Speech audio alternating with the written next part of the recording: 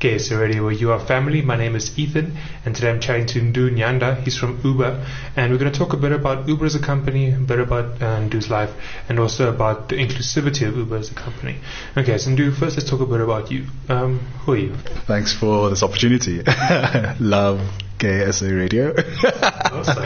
And love this opportunity. So my name is Ndu Nyanda. I'm born in Pietermaritzburg, KZN. Mm-hmm. Went to school in high school, came up here to Joburg and varsity here as well. I'm a qualified town and transport planner, and now I'm the country manager at Uber. So what does that mean? What does a country manager do? Jeez, do you have all day? So it's everything from stakeholder engagement to strategies to troubleshooting and more importantly market growth. Okay. For the product, yeah. Yeah, I think Uber has kind of brought I think one of the most exciting things that's come to our country in the last few years personally. I know it's changed my life. The whole metered cab system really wasn't working. It was very expensive and a bit sketchy. People had to walk and stuff, and now it's just if I'm if there's an issue if I'm stuck somewhere, I can just pull up my phone and I'm good. Very true. Yeah. So how long have you been working with Uber? So I've been with the company for a little under 3 years, 2.5 years. And before I was the country manager, I was in the organization and the supply side for the sub-region. Okay. So I was looking after our supply. Cool. Okay. So let's talk a bit about Uber as an inclusive company. One thing just a minor thing that I noticed is that around about the time of Pride, you guys do this cool thing where the route indicator is like a rainbow. So it's just little touches like that. It's kind of a nod to be hey, we're here, we support you guys. No, we try. I think as a company, we really do try internally and externally to be and to show our inclusivity and our support for various marginalized communities, right? So from that, what you just described, the rainbow route, right? Yeah. Was actually started and is a global initiative that goes out to every city that does have it. So when we had a chair in Joburg and Pretoria was during that Pride Month. We also had it in Durban and Pietermaritzburg in June last year. Mm-hmm. And we're going to have it again in Cape Town, I think, this year. What we also are trying to do is trying to also change the color of the cars as well. Oh. We also did, I think, last year during the 16 days of activism. Mm. Because we also understand in terms of that intersectionality, right? Yeah. Where even if you are a gay man or woman, you also are black, you also are a woman, you also are a child. Yeah, and there are various issues that do affect you. And we try to make sure that we signal, that we are for those people, for everybody's rights. So this might be a bit of a weird question, but why do you guys care? As a company, technically you don't have to do that. Mm-hmm. It doesn't necessarily make you more money. I mean, it could be argued it does because people will be more drawn to your product. But why as a company do you guys care? I think it's sort of the reason why you could say we have that kind of success is not only just because of not just to show that we care just for the sake of it, as you just pointed out, for the money perspective, but internally, right? We care because everybody, including myself, who is employed at Uber, generally does care. And it's also reflected in the employment policies that we have, where we try to be as inclusive and as representative of everybody. Because even if you are creating a platform, that platform in and of itself can be built out of prejudices. But if you ensure the people who are building and operating that platform are as inclusive and as diverse as possible, you of yourself are actually creating an inclusive platform that actually tries to cater for as many people's needs as possible. And I think just, if I may, a case in point would be our Assist product, right?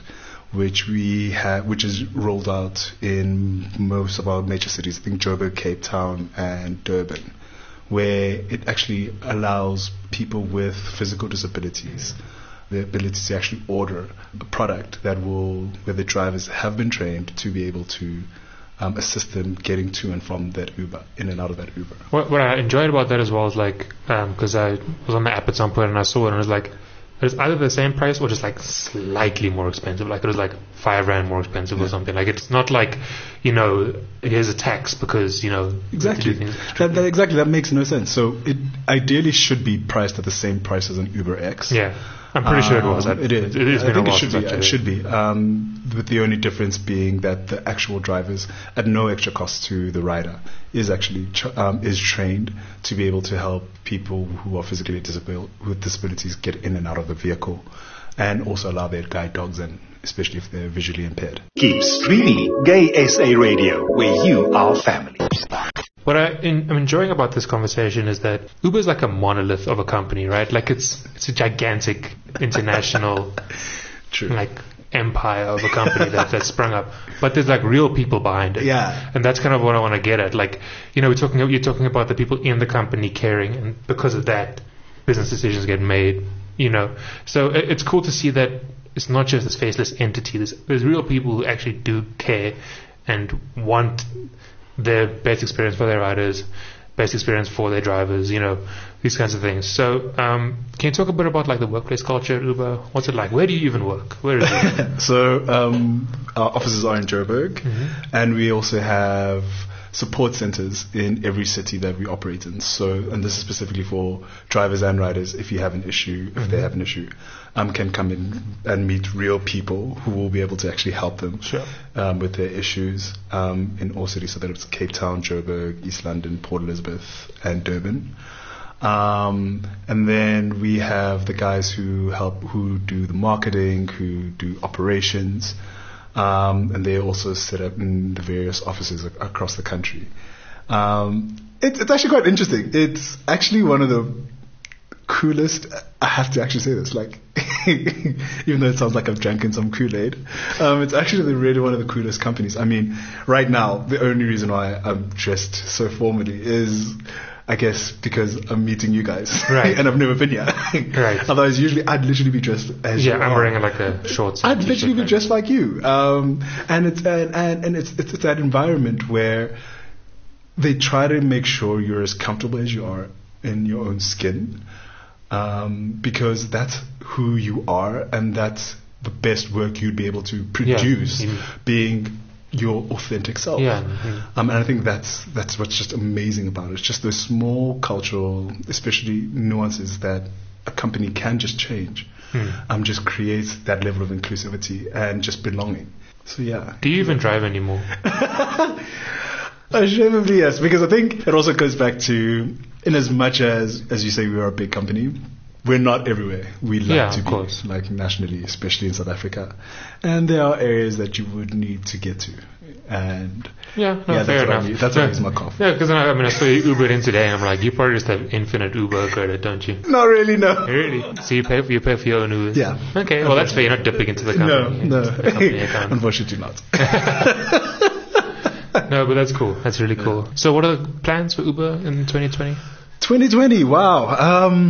We would love, and it actually is a high priority, to be more involved in the communities that we do operate in. So, for instance, we will be participating this year in Cape Town Pride. Hopefully later on in the year as well, more formally with Pretoria Pride as well, and all the other prides as well, if possible. We have, through our ERGs, our employee resource groups, like Women at Uber, Black at Uber, Uber Parents, we try to also do external facing events. So like last year we had a Women in Dialogue event that was hosted. We're going to have our Tech for Safety Summit, our second Tech for Safety Summit again this year. We are also going to participate again with Queer Women in Business this year again. Really proud of being a sponsor last year. We're going to be a sponsor again this year. And in general, just try create a more safer platform for everybody, especially in our community, and be that advocate, I guess, for the community, for all communities. just in terms of inclusivity. So talking about making it a safer platform, I mean, obviously, it's typically fine. It's typically safe. You do have that emergency button on the app. You can tell I use Uber a lot. You do have the emergency button on the app. So, but do you have any obviously things are still being rolled out in the background, but what kind of ideas? There are a couple more safety features coming out this year, which in the second half of the year will be coupled with a safety campaign we're also going to be running. I can't say too much about it. Yeah, obviously. But they really are exciting. And what we also want to try to do with that whole campaign is also partner with various organizations and various bars and areas, recreational areas, to actually promote not only just a more safer environment, but also just a more more safer behavioral practices that everybody could and should actually apply. Awesome. So, if you want to leave a final message for our audience, the one thing everybody should, I think, remember is, I think Uber is for everybody, right? And in as much as people sort of just, to your point, only just think of us as this giant tech company, right? I think what makes Uber, I think, so special, and I think to me, is the people. Everybody from people behind the scenes to the people everybody actually interacts with, our driver partners, right?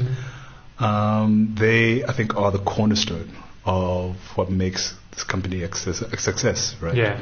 And they're big, and they're our advocates, because they're the people who they're the people people interact with every day. So a really big shout out to them, and I guess to everybody else, please do enjoy the platform. Yeah. And we're always open for to suggestions from the public. Yeah. To actually improve on the platform. And your customer support's super quick as well. So definitely. That's why we're there. Yeah. That's why we built it. Yeah.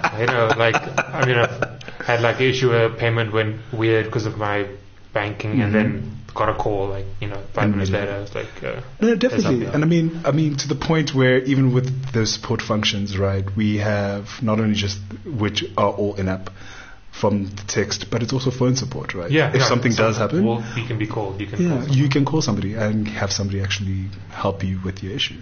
Yeah. I think that's what also makes us we really try to be customer obsessed and centric in terms of our approach to building the platform. So if anybody wants to download Uber, just message me and I'll send you my promo code so I can get free rides. Definitely. And we'd love to have you as an ambassador.